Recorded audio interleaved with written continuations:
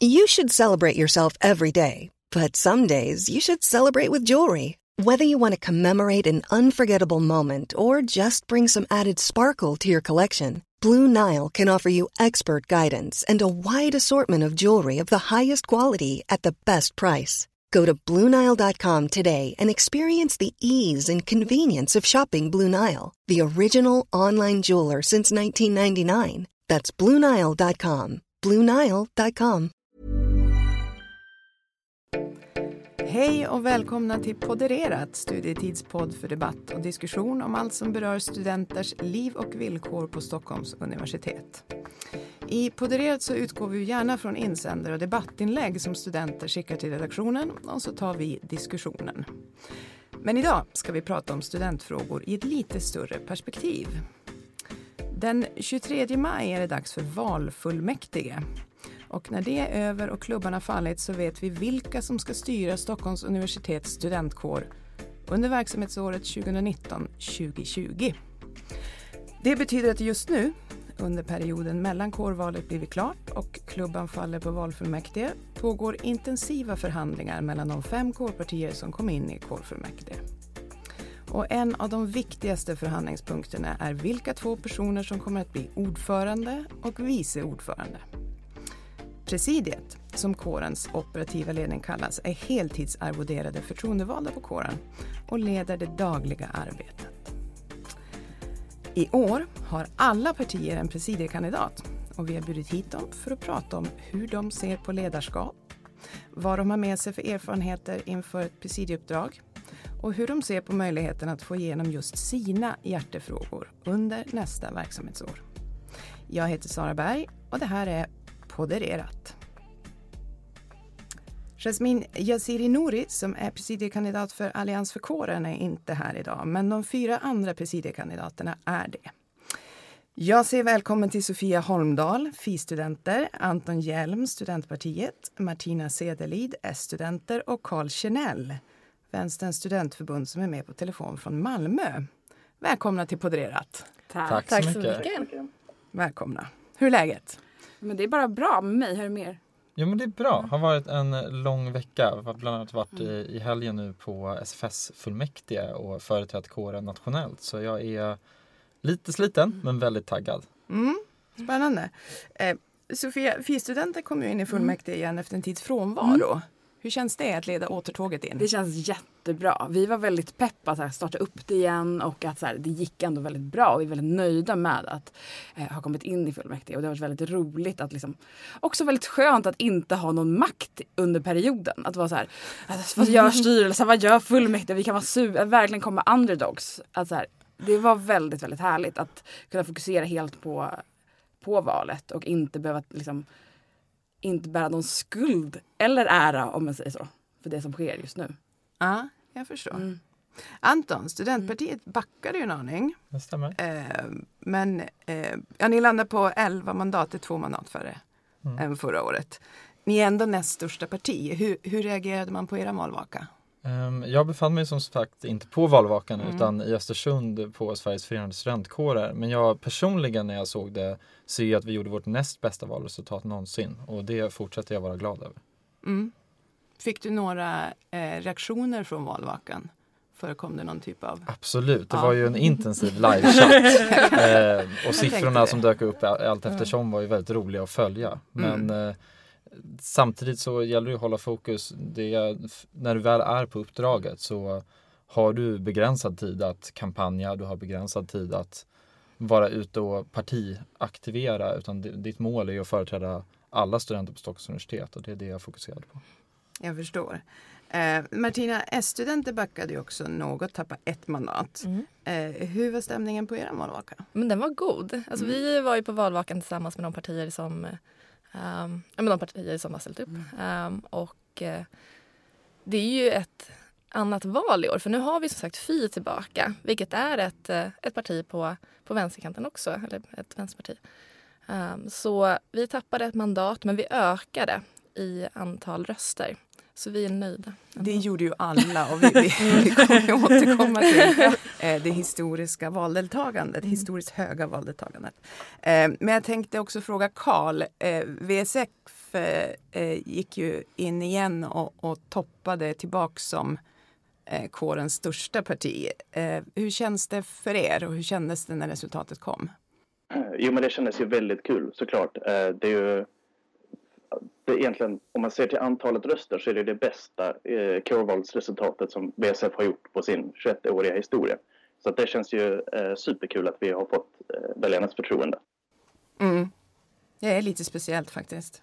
Hur tänker ni om den här kraftiga ökningen i valdeltagande? Vad är det som har hänt? Är det någonting som ni i partierna har gjort annorlunda just i år som skulle kunna förklara det? Nu har ni ändå haft några dagar på er att smälta det. Vad säger du, Martina? Ja, men jag tror att det dels är kårpartierna, men även kåren. Alltså det har ju varit en tidig planering från kårens sida med referensgrupper och arbetsgrupper som skapade ett tidigt engagemang hos kårpartierna också. Vi har midnattsaffischerat. Väldigt många kårpartier som var ute och sprang vid midnatt här på campus. Och vi har ju taggat på varandra i och med det också. Men även studietidsrapportering. Jag menar, vi har otroligt många som ställde upp i år. Jag tror det är 99 stycken. Och studietidsrapportering om enskilda kandidater. Det var ju 82 stycken om jag inte missminner mig. Det är mer än någonting. Och det tror jag också har gett ett personligt engagemang. Så det har varit engagemang från alla håll och kanter. Och sen även sms-utskick och liknande och lektionsinhopp. Jag tror att kommunikationen har stärkts. Vad säger du, Sofia? Jag kan inte annat hålla med och jag tycker att projektledaren har gjort ett fantastiskt jobb med att styra hela kåren. Jag arbetar ju på kåren för tillfället som studiebevakare och det har verkligen varit ett enormt engagemang från varenda kotte på kontoret i det här. Så det har verkligen drivits av hela kåren men också som sagt partierna. Så jag tror att det är en bra kombination av att partierna kände sig eldiga, kåren kände sig eldig. Att det har lett till det här enorma valdeltagande i jämförelse med tidigare år. Karl, ni som då får ett bästa resultat i er 21-åriga historia. Kan du säga att ni har gjort någonting annorlunda? Ja, men jag tyckte egentligen att man såg att ribban höjdes ganska mycket redan i början när partierna la upp sina valfilmer så att säga. Där kändes det som att alla partier höjde sig ganska mycket från tidigare år. Dels då att alla partier faktiskt hade en valfilm men också att man såg att man hade lagt ner mycket tid och kraft på det. Men sen absolut, VSF har ju steppat upp kampanjadet det här kårvalet från förra. Vi har verkligen varit ute och mobiliserat och vi har varit aktiva vid bokbordet och vi har tagit fram mycket material och tycker också att vi har förbättrat vår närvaro på sociala medier. Så att jag skulle säga att vi har jobbat riktigt hårt med det här och det är verkligen kul att vi ser att det har gett utfall också. Anton, du var ju då personligen kanske inte med så mycket som du just nämnde i och med att du har ett heltidsuppdrag som vice ordförande på kåren just nu. Men vad tror du att dina partikamrater har gjort? Jag tror att mina partikamrater i stor utsträckning har gjort det som vi var väldigt framgångsrika med föregående år. Kampanjer på alla fronter. Men det vi kan se i år är ju att andra partier verkligen har hakat på. Föregående år så kände vi att vi kampanjade bäst i klassen om jag får skryta lite. Men nu kan vi verkligen inte påstå det utan nu kampanjar alla minst lika bra och det är ju superkul. Så jag ser det som att studentpartiet har orsak att vara stolta även ur det perspektivet när alla andra partier steppar upp sin kampanjapparat som har varit bra tidigare men blivit ännu bättre. Och vi ändå håller positioner så att säga. Och det är ju positioner som nu tar en lite annan roll. Ni har gått in i förhandlingar. En av de viktigaste punkterna i de förhandlingarna som nu pågår mellan kårpartierna det är ju vilka två personer som kommer att bli ordförande och vice ordförande, alltså kårens presidium. Hur kom du fram till att du ville bli kårens operativa ledare, Sofia? Det är en jättestor fråga. Men jag har ju arbetat på kåren nu under det senaste året och har känt att det har funnits vissa strukturella problem på kåren som har gjort att jag känner att jag verkligen jag ser massa saker jag vill förändra. Och jag tror också att utifrån mitt parti så har partiet i sig saknat att ha en väldigt tydligt profilerad feministisk profil i ledningen på kåren. Och då har det ansvaret liksom legat lite på mig för att jag faktiskt har arbetat på kåren och för att jag ser dessa saker internt varje dag. Så att det handlar väldigt mycket om det. Så du har ett lite inifrån perspektiv i din drivkraft. Anton, du har ju också varit inne på kåren. Du är vice ordförande nu. Hur kom du fram till att du ville fortsätta ett år till? Jag tror nog, om jag får motsätta mig lite, att det finns absolut strukturella problem i vår organisation som kan utvecklas och stärkas. Och det är någonting som vi, både jag och min ordförande men också hela kårstyrelsen, har behandlat mycket. Men jag ser också att det finns oerhört mycket framgångar just nu. Vi har den starkaste medlemssiffran under vårterminen på 5 år. Vi har det högsta valdeltagandet på 30 år. Vi ser allt fler studentråd. Kåren växer och blir starkare just nu. Och det här, nu låter det som att jag sitter och tar äran för allt. Så är det verkligen inte. Utan det här är någonting som alla gemensamt har jobbat för. Studenter i kåren, utanför kåren, i partierna, i föreningar. Men för min del så ser jag att vi efter många år av att kämpa håller på att vända skutan i rätt riktning. Och jag vill väldigt gärna fortsätta den riktningen och leda det 1 år till. Carl, vad fick dig att ställa upp? Nej, men alltså jag brinner ju starkt för frågor som allas rätt till kunskap och en jämlik utbildning. Men att högre utbildning också inte ska vara en klassfråga utan istället en möjlighet för alla. Och det gör ju också alla som är engagerade i VSF. Och vi säger att det ger oss en stor möjlighet att faktiskt kunna vara med och påverka på ett annat sätt än vad vi gjort tidigare. Om vi också får in en presidiekandidat. Så det är för att vi verkligen ska kunna säga att vi ska kunna påverka, göra skillnad och driva kåren i rätt riktning. Martina, vad var dina drivkrafter? Ja, men jag har ju fått följa dels Antons arbete men även ordförande Nils Bergmark som är S-student och som jag har suttit med i kårstyrelsen i 1 år nu och sett det viktiga arbete som görs. Och jag vill gärna vara en fortsatt del av att göra universitetet till ett mer jämställt och jämlikt och solidariskt universitet. Så jag ställer upp. Så vad gör dig till rätt person för jobbet då? Ja, men dels som sagt att jag har suttit 1 år i kårstyrelsen i kårfullmäktige, vilket jag delar med 3 andra presidiekandidater. Men även att jag innan mina studier arbetade som butikschef under en längre period och samlade in ledarskapserfarenheter men även erfarenheter av att jobba i hög takt och förstår vikten av kommunikation. Det tror jag verkligen.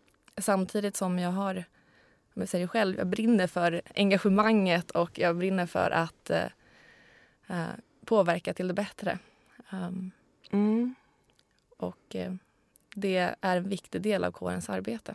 För det är här vi ska företräda studenter. Jag tror att i kåren så behövs det här engagemanget. Det är en av de viktigaste delarna som vi jobbar med. Anton, vad säger du? Vad gör dig särskilt lämpad? Ja, jag vill väl komplettera här och säga att det finns väl 4 personer som har suttit 1 år i kårstyrelsen. Jag har absolut suttit 1 år och sen några till därefter. Jag har en bred erfarenhet av ideellt engagemang både i studentkåren och utanför. Jag har nu varit med och lett den här organisationen och per definition har jag gjort det uppdraget som jag nu söker till för att göra 1 år till. Så jag har lärt mig väldigt mycket under det här året. Gud vet att det begås misstag. Sofia har säkert varit irriterad på någon av dem under året. Men jag är helt övertygad om att alla, oavsett vilken som blir valda, kommer begå misstag i början. Jag har privilegiet att redan ha begått dem och därmed kunna undvika dem nästa år. Och det ser jag fram emot att kunna göra 1 år starkare och mer välförberedd. Möjligheten att begå helt nya. Precis, det är också såklart. Ja, såklart. Carl, vad tänker du? Vad är det som gör dig särskilt lämpad att leda kåren?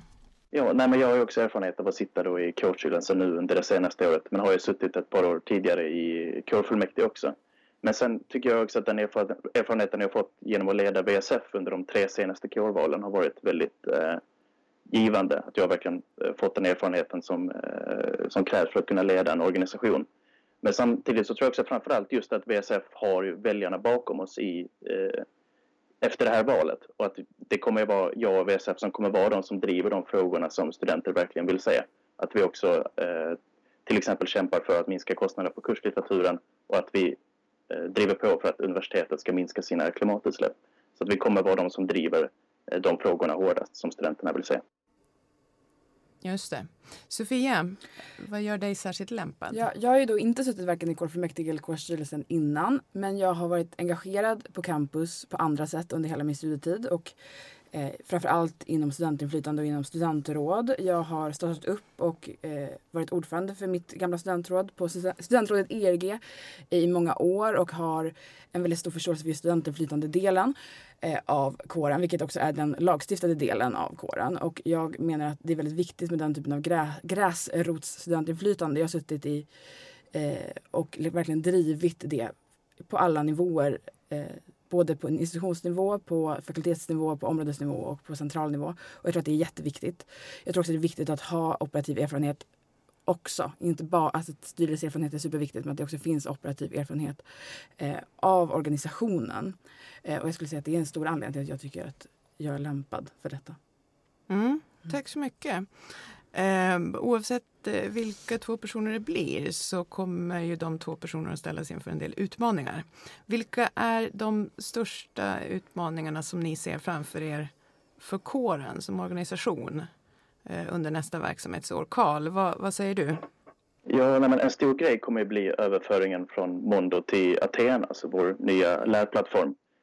Och jag kan tänka mig, eller det har vi redan sett nu, att det har varit en hel del informationsbrister och det har varit en hel del oklarheter.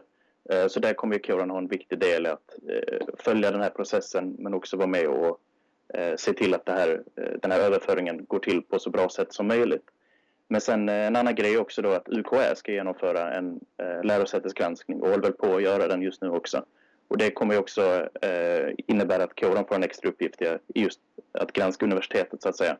Så här är det också viktigt att vi följer den här rapporten och tar till oss av det som den kommer fram till.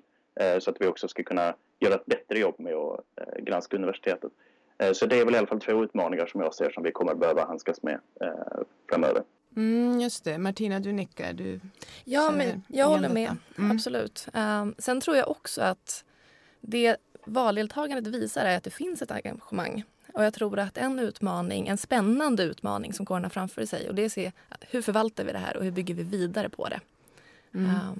Och det tror jag. Just det. Sofia, vad säger du? Nej, men jag tror också precis som Karl att just att UKÄ kommer och knackar på dörren är ju obehagligt för universitetet, och det är också viktigt att studenter syns och hörs i de frågorna, och har redan gjorts i kvalitetssäkringsarbetet som sker på kåren, som både jag och Anton har varit en del av under det senaste året. Och jag tror att det är väldigt viktigt att ha kunskap om det, och att oavsett vem eller vilka då som blir presidialer, så är det viktigt att liksom skaffa sig kunskap om det, för att det kommer verkligen bli en stor grej. För vad händer om vi inte blir godkända? Det är alltså en kvalitetsgranskning.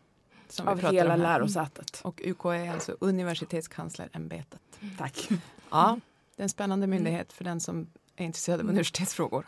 Anton, ser du några övriga utmaningar? Jag vill först instämma med att jag tror att UKÄ-granskningen är av oerhörd vikt. Jag har ju suttit i det centrala kvalitetssäkrande organet på universitetet och företrätt studenter det senaste året. Och där byggs stressen upp allt mer. Universitetet känner sig redo på vissa områden men inte på andra. Och inte minst kan jag och Sofia som har jobbat mycket med de här frågorna se att studentinflytande i de här utvärderingarna är centralt och någonting som universitetet har fallerat i. Så det är absolut en utmaning att vi ska kunna använda den kompetens och kunskap vi har byggt upp för att sätta press nästa år.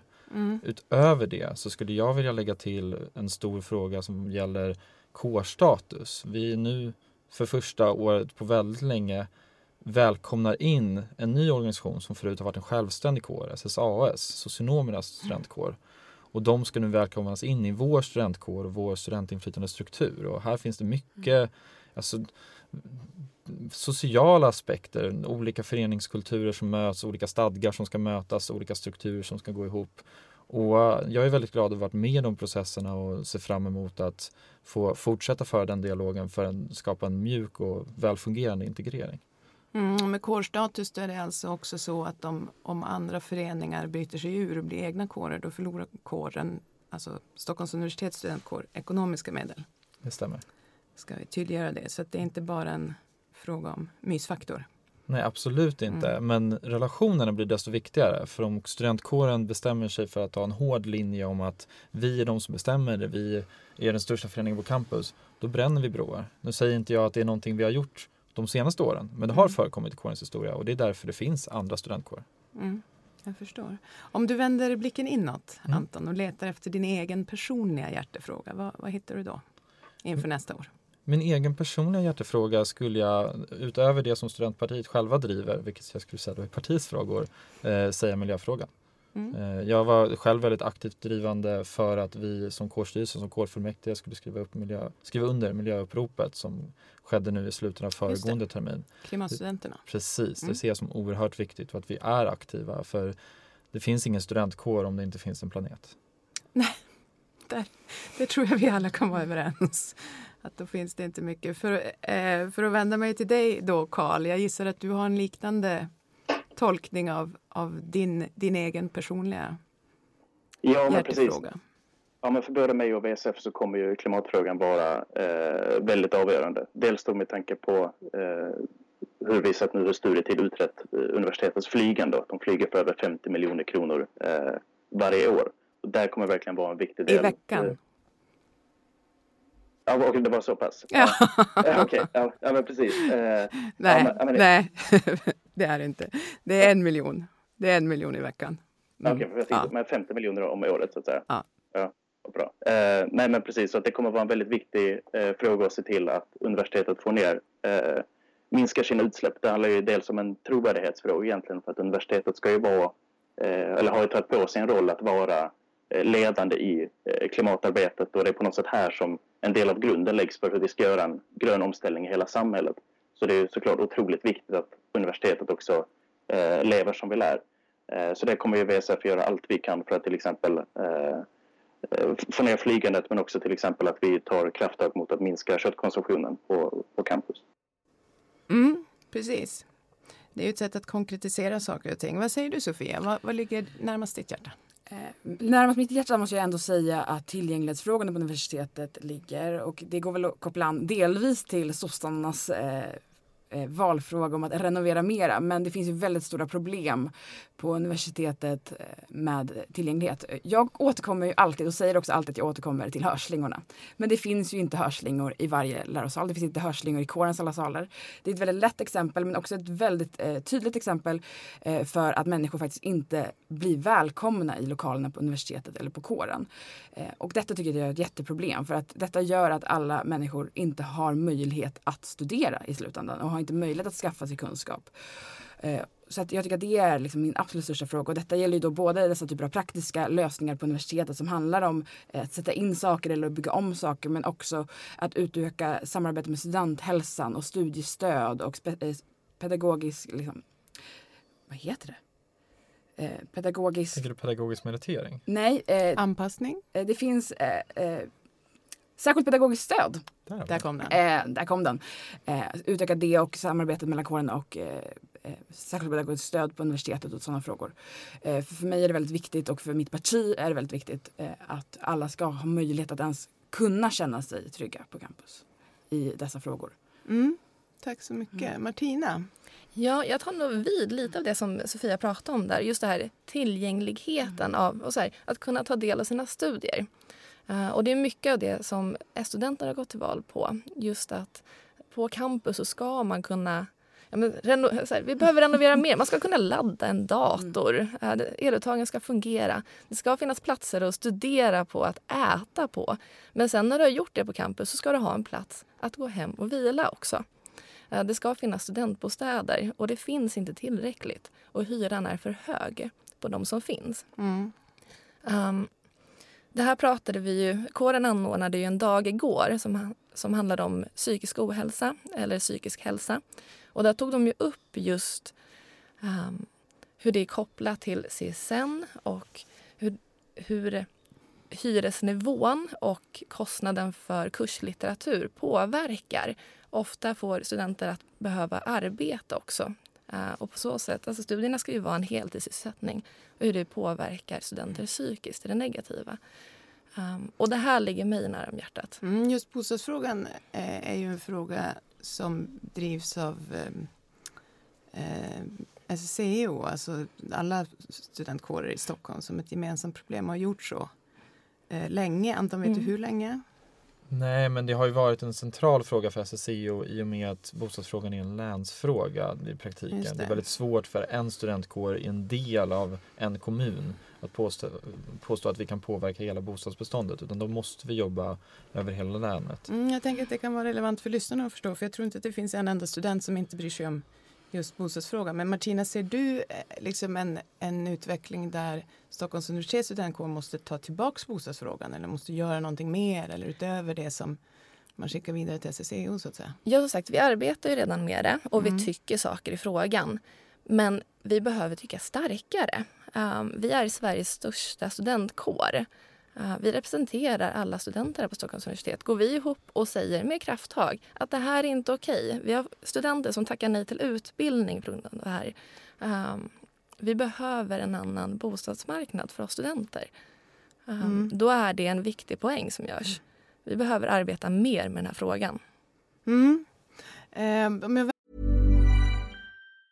When you're ready to pop the question, the last thing you want to do is second-guess the ring. At BlueNile.com, you can design a one-of-a-kind ring with the ease and convenience of shopping online. Choose your diamond and setting. When you find the one, you'll get it delivered right to your door. Go to BlueNile.com and use promo code LISTEN to get $50 off your purchase of $500 or more. That's code LISTEN at BlueNile.com for $50 off your purchase.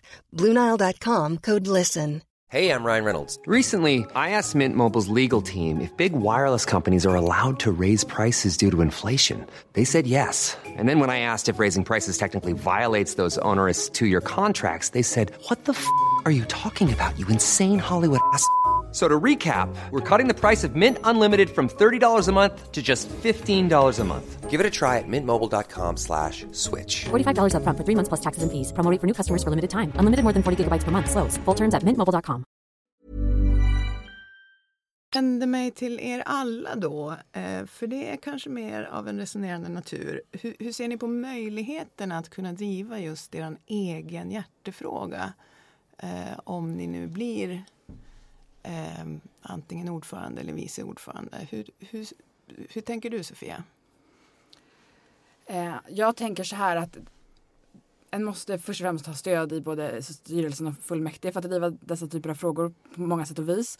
Men det går ju verkligen att driva till exempel tillgänglighetsfrågan för att studentkåren har en nära relation till fastighetsavdelningen till exempel och dessa typer av då klassiska trösklar som hörslingor och fysiska trösklar går ganska lätt att påverka universitetet med.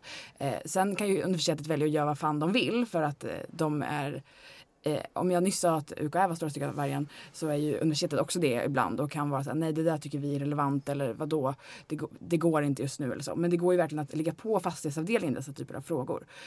Men studentkåren har ju också redan samarbete med både studenthälsan och så vidare. Och att utöka det ser jag som verkligen en möjlighet och kommer göra det mycket enklare för många studenter att faktiskt ha möjlighet att vara på campus. Och det handlar ju inte om heller alltid om gemene man-student som går till universitetet, laddar sin dator och så vidare. Utan det handlar ju om de som faktiskt inte kan komma hit. Så det är ju faktiskt en kris skulle jag säga.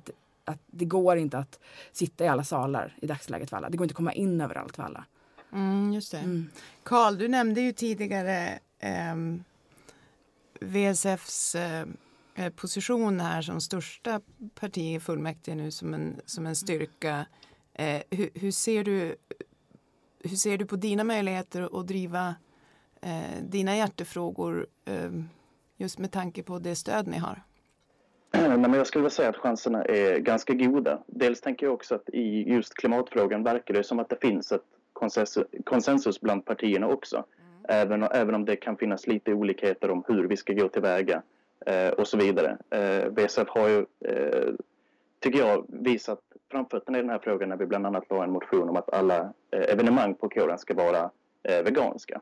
Tyvärr så är de andra partierna nej till det här. Inte FI då som inte satt i kårfullmäktige, men de andra partierna gjorde ju det.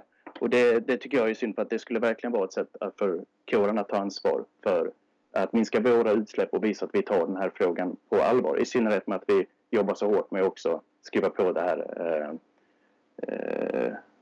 uppropet då för en klimatneutral värld så att säga. Men jag tror ändå att det går att hitta en samsyn i till exempel hur vi ser på universitetets flygande och att vi då tillsammans kan forma en bra gemensam linje och en bra strategi för hur vi ska kunna göra för att påverka universitetet att också minska sina utsläpp. Så jag skulle säga att chanserna för det ser goda ut. Ja, just det. Anton, du har ju prövat på det här då under ett år och liksom har fått göra avvägningar under det året. Mellan dels dina inre egna hjärtefrågor, ditt parti som du ska förhålla dig till och så sen då fullmäktige och styrelsen. Hur ser du inför möjligheten då att få göra år 2? på möjligheten att driva dina egna hjärtefrågor, och har den inställningen förändrats från att du klev på åt något håll?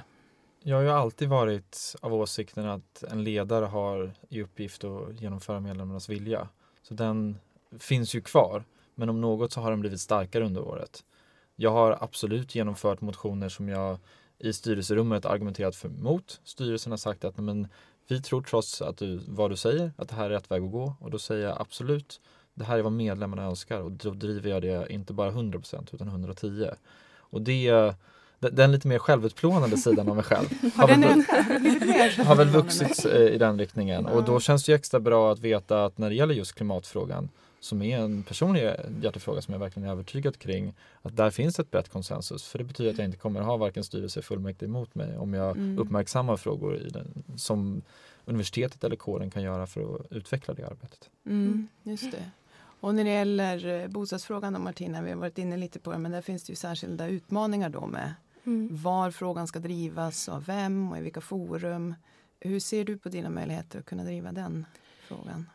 Ja, men jag tror att de är stora. Men det beror ju också på hur förhandlingarna går. Men jag tänker att vi sossar brukar vara rätt så bra på att förhandla. Så, Just det. Vi kommer ju återkomma lite till förhandlingarna som pågår just nu. Men jag tänkte att vi skulle göra ett litet avstick också in på just ledarskapet. Och hur ni ser på det. Vad är en bra ledare? Vilka egenskaper och erfarenheter behövs för att vara en bra ledare? Carl, jag tänkte jag skulle börja med dig. Hur funderar du omkring det? Nej, men jag tycker att en bra ledare ska vara någon som på något sätt kan få hela gruppen eller hela organisationen att känna att man strävar efter samma mål, men också att man jobbar dit tillsammans. Men också att helt enkelt att allas arbete ska kännas meningsfullt och man ska kunna känna att det man gör spelar roll. Men sen såklart är det viktigt att en ledare har egenskaper som att man ska kunna samarbeta med alla, man ska kunna ska kunna ta ansvar och kunna liksom leda en organisation i både med och motgångar. Ja, vad säger ni andra? Sofia, vad tänker du? Nej, men jag tänker mycket kring att en måste utgå från att så här, alla människor är lika mycket värda, men alla människor är också olika när en leder. Och att en inte kan ha man kan ha väldigt många tydliga ledaregenskaper och liksom så här, man ska ha tydlighet och öppenhet och erkänna när den har fel så att den visar någon form av medmänsklighet till de man leder. Men jag tror också det är väldigt viktigt att anpassa sitt ledarskap efter den en faktiskt leder. Och om en leder en hel organisation, det gör den på ett sätt.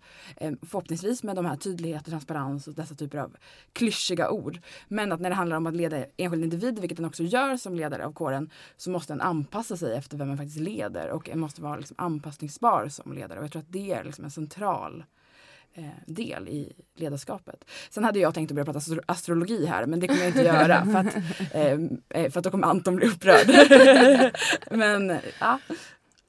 Cliffhanger. Ja, verkligen. Martina, vad ser du hos en god ledare? Ja, men jag håller med både Carl och Sofia i det här.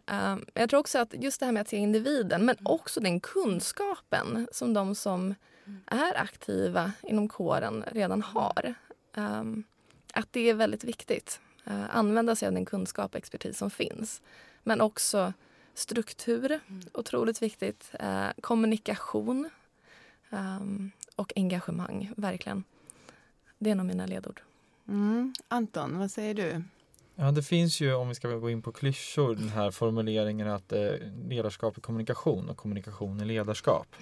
Och det ligger väldigt mycket sanning i det. Att vara ledare är att kunna kommunicera, som Carl var inne på, gemensamma mål och visioner. Men det är också att kunna kommunicera i vardagen. Förväntningar men också förhoppningar, utmaningar och kunna ta till sig feedback och ge feedback på ett bra sätt. Allt det här är kommunikation. Och då blir det ju individanpassat när du är i individuella kommunikationen och det blir gruppanpassat på gruppnivå. Men jag tror verkligen att kärnan i det här handlar om att ledarskap är någonting som du växer i varje dag. Det är inte någonting som är binärt. Jag har ju pluggat juridik, så att för mig är det antingen finns den här paragrafen eller så finns den inte. Så fungerar det inte med ledarskap. Så fort en person förändras lite så måste du leda dem på ett lite annorlunda sätt. Och i kårens fall, så fort du får en ny person på plats, så förändras dynamiken i hela gruppen. Så ledarskap är att vara ständigt inlyssnande, och lite som jag var inne på förut med att ta in styrelser, så finns det också ett andra håll. Ta in alla de du leder. Att veta att du kan inte, även om styrelsen har sagt en hård linje, gå ner och säga nu har styrelsen bestämt, nu gör vi så här. Utan du måste kunna resonera, du måste kunna lyssna och du måste kunna välja de mindre riktningarna även om styrelsen sätter de breda dragen. Intressant. Ni är alla inne på ganska mjuka delar av ledarskapet, men du nallar lite på en annan väldigt spännande aspekt, nämligen kravställning. Vad gör ni för att sätta ner foten? Ska jag börja? Ja, kör på. Jag tror att det är någonting som en ledare alltid behöver förhålla sig till, att det kommer finnas tillfällen då personer är mindre måna om att göra en viss arbetsuppgift, och hela organisationen är mindre mån om att göra en viss arbetsuppgift. Det kan uppstå, alltså organisationskulturer kan leda till att det kommer igenom en motion i fullmäktige som de som jobbar på kontoret inte håller med om.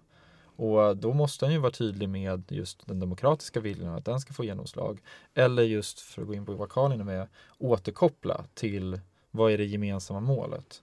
Men det händer ju absolut att den har sagt åt människor att göra arbetsuppgifter som de inte varit så sugna på att göra. Eller för den delen gett feedback och sagt det här nådde inte kvaliteten som vi behöver nå för att kunna göra nytta för studenterna varje dag. Det är den svåra delen av ledarskapet. Absolut. Karl, vad säger du om det? Hur känns det att behöva göra, eller kanske behöva göra dessa? Ja, jag menar precis. Det är absolut något som kan hända. Men då är det också viktigt att man kan ha en bra dialog. Men också att man tydligt kan vara, alltså att man kan vara tydlig helt enkelt med vad som gäller. Men självklart tror jag det viktigaste är ändå att man får en bra diskussion kring det här. Så att man också försöker nå en konsensus. Så att alla ska förstå vad som gäller så att säga. Så att alla är med på tåget. Sofia, hur tänker du omkring kravställning? Men det känns ju som att när en diskuterar just ledarskap så blir det väldigt mycket så här, en slänger sig med klyschor, men klyschor är ju också klyschor delvis av en anledning och ibland är de ju bara klyschor. Men jag tror också att det handlar väldigt mycket om att så här, från början ha en tydlig struktur och visa redan tidigt vad man ställer för krav. För att om man inte gör det, om inte ens medarbetare eller de man leder överhuvudtaget är medvetna om de kraven som faktiskt har ställts på en har ställts. Så är det väldigt svårt att vara tydlig att nu har du inte gjort det du ska, eller nu nådde inte det här det målet jag hade tänkt. Utan det handlar ju hela tiden om att vara strukturerad och tydlig från början. Och sen om det väl trots det inte blir bra, så är det ju väldigt viktigt att syssla med rak kommunikation. Och det låter ju också väldigt klyschigt. Men det är ju väldigt viktigt att inte glömma bort att det faktiskt är absolut, jag skulle säga att det är det lättaste sättet att göra någonting bra, att vara tydlig och säga hur det faktiskt är. Men jag tror också att det är väldigt viktigt att innan verkligen att alla vet om vad som ställs för krav för dem. För att ibland så är det så att ett krav har ställts men inte kommunicerats. Och då är det väldigt svårt för den som har det kravet på sig att veta om att den faktiskt ska göra det. Kravställning kan ju ske på lite olika nivåer. Vad tänker du, Martina, om ledarskap och ställa krav? Ja, men jag tänker precis som de andra redan har sagt. Jag tror att just tydlighet och förväntningar, vad man har för förväntningar på varandra, vad andra har för förväntningar på mig också. Annars är det väldigt svårt att leva upp till dem.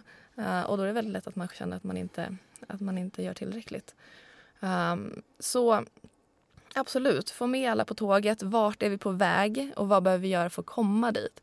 Men jag tror också att jobbar man tillsammans med en grupp så är det mycket lättare att ta sig an utmaningar som kanske inte alltid är roliga. Jag tyckte inte att det var jättekul att vara uppe mitt i natten och affischera, för jag gillar att sova. Men när man vet vart man ska och när man har kul tillsammans och vi har ett gemensamt mål och ser att andra är på det här också, då blir det faktiskt kul. Och det var riktigt roligt och det vill jag gärna göra igen. Så jag tror att det är ett bra sätt att... Anton? Ja, jag tänker bara en sista sak att flika in. Jag tror också en viktig del i ledarskap och kravställan är att bestämma sig för och ha en bra känsla för att här är det inte jag som ska ta beslutet. Här är det inte jag som ska ställa kraven, utan här är det personen som kommer med frågan som behöver komma på svaret själv. Och uppmärksamma att okej, så det här är frågeställningen, vad står du vägen mellan, hur tänker du själv? Att en god ledare är noga med att inte ta beslut i onödan och ta ifrån människor den kompetens och kunskap de har. Att kravställan där också kan handla om att ställa krav på att den här frågan kan du besvara själv. Den här frågan kan du komma med klokast inspel i.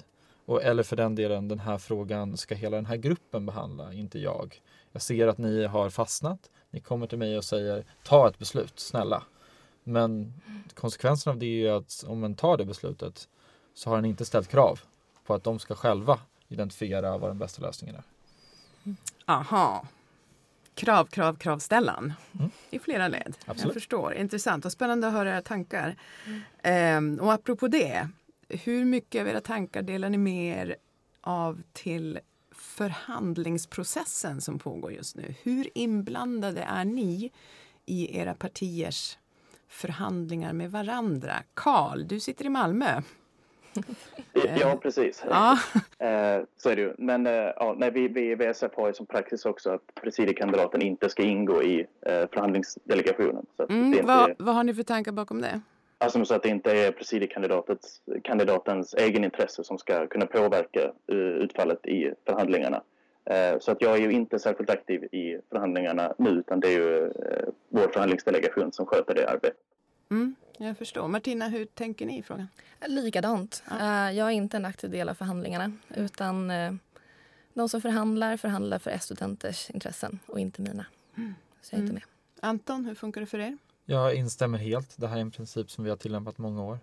Med det sagt så förhandlingar innefattar ju att få bra bild av vilka kandidater som finns. Så jag var på ett möte igår och presenterade mig för ett annat parti och sa, hej, det här är jag. Har ni frågor så måste ni ha möjlighet att ställa dem.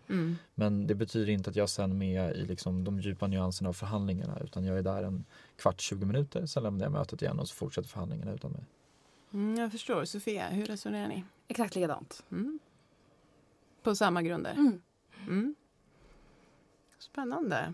Också lite tråkigt att alla ville svara exakt likadant på en fråga. Men får jag inflika då för lite skryt här att så här har det ju inte alltid varit. Utan det här är någonting som... Det är partiskryt nu. Nu blir det, absolut. För det här var någonting som studentpartiet propsade på när vi bildades. Att den här kulturen måste finnas. Och så ledde vi vägen. För att det fanns exempel där förhandlingsdelegationen bestod av en person. Och det var också ordförandekandidaten. Och nu några år senare så har vi bidragit till att den kulturen har försvunnit. Och det är vi jätteglada att andra partier håller med oss och hakar på. Just det. Partiskryt. Ja, men lite. Men jag måste ändå ställa följdfrågan till er alla. Upplever ni, nu Sofia, ni var inte med i fjol, men Sofia har ju varit med tidigare och så. Upplever ni att det har skett liksom över lite längre tid någon typ av professionalisering av partiarbetet på campus? Carl, du har ju lett VSF då i 3 år. Ser du någon skillnad i just den här typen av frågor? Liksom hur man gör saker? Metodfrågor? Ja, alltså jag tycker VSF har ju haft den här linjen under ganska lång tid. Och jag tycker att vi har skött just förhandlingar och den här biten på ett professionellt sätt över lång tid. Så att överlag tycker jag att arbetet fungerar bra. Det tycker jag är någonting som egentligen alla partier ska ha en eloge för. Att vi alla sköter det här så professionellt. Instämmer ni andra? Det här är någonting som känns tryggt och stabilt. Ja. Jag kan väl infoga att vi från studentpartiets håll ser att det kan bli ännu mer tryggare och stabilt. Vi har ju länge argumenterat för att även om förhandlingar är viktigt och bra, så just kvalifikationsdelen av kandidater borde granskas ordentligt av någon som inte har enbart ett partiintresse. Och därmed så borde det finnas en valberedning som kan ge rekommendationer till partierna om vilka som är väl kvalificerade för uppdraget. Så det kan absolut bli bättre, även om det har blivit bättre redan nu. Tack för det. Är det någon som vill säga något om Antons ogenerade titta på inlägg i debatten? Har du något att säga, Vad säger ni om valberedning? Men jag säger att metoder utformas ju för att effektivisera hela tiden. Alltså vi har utvecklat metoder nu för hur kåren ska arbeta i kårvalet för att öka valdeltagandet. Och det behöver utvärderas. Kårpartierna har också utvecklat nya metoder i år för att öka valdeltagandet där också. Sen om valnämnden är rätt väg att gå, det vet jag inte. Det får vi kika på. Men som sagt, saker och metoder utvecklas. Carl, har du någon tanke om... Nej, men jag ser väl inte riktigt att det behövs, utan jag tror att partierna kan få bra förståelse över hur kvalificerade kandidaterna är ändå. Så jag tror inte det är ett arbete som kommer behövas. Sofia? Jag säger som Martina i denna fråga. What she said. Verkligen. Okej, tack så mycket. Avslutningsvis hörni, Eftersom kåren alltid leds av 2 personer så är det en viktig framgångsfaktor att de 2 personerna hittar varandra och ett gott samarbete. Är det något när ni nu har chansen som ni skulle vilja berätta om er själva som är lite mindre fördelaktigt? Så att en framtida presidialpartner har möjlighet att förbereda sig på att hantera det på bästa sätt. Jag tänker närmast på saker som man kanske kan störa sig på hos en person som man måste tillbringa väldigt, väldigt mycket tid med. Till exempel att ni har en väldigt störig whiteboard-skrivstil. Att ni ofta råkar spoila filmer och tv-serier. Eller att ni gärna visar alldeles för många bilder på er katt, partner, hund, guldfisk eller er själva. Vad säger ni, Anton? Ska jag börja? Jag tänker att rätt person att svara på den här frågan är egentligen min ordförande Nils. Han vet nog absolut vad det går att störa sig på efter ett år på samma kontor. Det blir ju lite obalanserat då eftersom att ingen av de andra har haft den typen av person nära sig som... Så jag får inte ducka frågan, det är det du säger? Nej, Bra Sara. Det måste komma inifrån här, Anton. Ja, men då skulle jag nog ändå säga att det är samtalen om Game of Thrones som kommer vara lite, det är trevligt ett tag och sen så inser han att jag kan prata om det varje lunch. Vill du utveckla, på vilket sätt gör du det här? Ja, nej, men då har jag alltså då sett avsnittet i god tid. Lyssnat 1 eller 2 gånger, flera? 1 eller 2 gånger, gärna fler om jag hinner. Och sen så lyssnar jag då morgonen direkt efter på poddar som diskuterar det här. Hur många? Alltså det är en podd, men sen så finns det några YouTube-videor också med analys och fortsättning. Lite glimt av. Och sen kanske någon liksom blogg som säger någonting klokt. Och sen så vill jag varje dag då gärna diskutera vad avsnittets nya nyanser som jag uppmärksammat innebär. Så det kan ju bli påfrestande i längden. Men å andra sidan så är Game of Thrones-säsongen snart över. Har du inga vänner som du kan göra det här med? Eller Det har är det jag bara absolut, att du är på kontoret men, jämt som gör att det blir en jag vill ändå platsfråga? se Nils som min vän och kollega. Jag förstår. Okay. Jag måste också säga att jag hade ett möte med Anton här i veckan där Anton kom in invisslandes på Game of Thrones-scoret. Så det påverkar kontoret.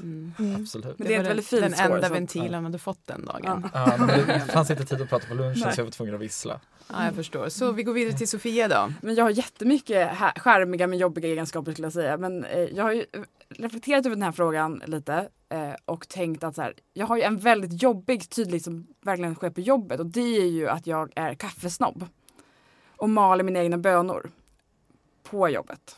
Vilket låter. Vilket kan uppfattas väldigt störande. Det är dock ungefär 20 sekunder det låter, men gör du det här vid skrivbordet? Det är lite olika vad det görs. Oftast gör jag det i köket, vilket är positivt. Men jag har också gjort det vid skrivbordet för att det ska gå effektivt och snabbt. Och mina bönor ska malas i exakt rätt tid. Och så vidare. Gör du en grej av det så att det är som en ceremoni? Så att man vet när en viss låda dras ut att nu börjar det. Men verkligen. Och jag har ju liksom en kaffeklubb. Så vi gör en väldigt stor grej av det här. Och det kan ju anses ganska äckligt generellt. Men vi släpper gärna... Menar interna klubbar? Ja, men vi har varit väldigt duktiga på att släppa in folk i den om man vill. Men just det här låtandet av malande kaffebönor skulle uppfattas som väldigt störigt om det var någon annan som gjorde det. Sen är jag också en pantsamlare. Jag dricker väldigt mycket Cola Light. Vilket är så det byggs berg. Byggs berg av pant. Jag förstår. Martina, vad säger du? Det här är ju intressant. Jag är ju barista i grunden. Men jag dricker kaffe extremt långsamt. Vilket jag tror att många till slut börjar störa sig på. Jag har inga problem med att låta en kaffekopp stå framme i 7 timmar och dricka sakta men säkert på den. Ni har säkert observerat min kaffe jag har framför mig nu. Den är 2 timmar. Men jag tror det. Och sen var jag tvungen att göra lite research med folk som spenderar mycket tid med mig. Och då får jag höra att jag frågar väldigt ofta hur läget är. Väldigt mycket. Hur mår du? Och kramas mycket. Jag förstår. Liksom verkligen, hur känns det? Du bryr dig lite för mycket. Men tiden var det. Men jag tror att mina kaffevanor också kan vara någonting som till slut. För jag har hört att det är en grej inne i presidiekontoret nu. Att det är lite kaffediskussioner eller kaffekoppsdiskussioner där. Men det är nog framförallt Nils som är dålig på att städa. Det har inte så mycket med kaffet att göra. Det är inte bara kaffe, Okay. menar Anton, utan också andra. Karl, vad säger du? Finns det någonting du vill förbereda en eventuellt framtida presidialpartner på? Ja, alltså jag kan väl avslöja att min handstil har ju en hel del förbättringsmöjligheter, tyvärr. Så att det kommer vara en utmaning om det är så att jag kommer behöva skriva en hel del grejer för hand, vilket det kan bli. Men det finns ju säkert möjligheter att komma runt där också. Men det är något som man kanske får vara beredd på. Men det är också något som jag själv kanske får bli bättre på att öva på. Finns det något handskriftsforum som passar dig bättre? Eller är det här en störning som sker över whiteboard, papper, post-it? Alltså jag tycker nästan jag skriver bättre på whiteboard än vad jag gör om jag ska skriva på papper. Men jag skulle säga att det finns förbättringsmöjligheter på alla områden där. På alla de arenorna? Ja, jag förstår. Jag förstår. Hörrni, vi börjar närma oss sammanfattningen på denna stund tillsammans. Är det något ni vill tillägga som ni har funderat på eller funderar på som presidialkandidater? Sån öppen fråga. Ja, det är det. Nej, men jag måste säga en sak som jag tycker är intressant om man ska tänka ur ett lyssnarperspektiv här är ju hur de här förhandlingarna går till, men också vilka oväntade konstellationer som kan bildas. Jag tycker att det är särskilt intressant att kommentera att ur ett väljarperspektiv kan man ofta tänka sig att det här handlar om ideologi och därmed så kommer den ideologi som får majoritet ha majoritet. Men föregående år så vill jag minnas att Vänsterns studentförbund till exempel röstade för en liberal kandidat. Så det tycker jag är någonting som är liksom intressant att förstå i de här processerna. Att det handlar mycket om att hitta bra samarbeten. Det handlar om att ha bra kandidater och en bra kemi mellan dem. Och det handlar om att ha kompetens och kontinuitet i organisationen. Och att de sakerna kan väga lika tungt som ideologi. Även för partier som går till val ideologiskt. Inte bara ur studentpartiets perspektiv som rikspolitiskt är obundna. Mm. Vad säger du om det, Carl? Nej men alltså det är ju precis som Anton säger att det är ju möjligt att det kan uppstå en hel del konstellationer som man kanske inte är beredd på.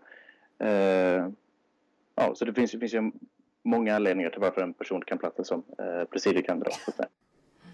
Ja, vi har ju varit inne lite på mekaniken bakom och förhandlingarna i förra avsnittet av Podererat. Lyssna gärna på det om ni har möjlighet. Tack för det, Anton B. Hjelm, Sofia Holmdahl, Martina Cederlid och Carl Kjernell. Jag heter Sara Berg och ni har lyssnat på Podererat. Tack och hej för den här gången.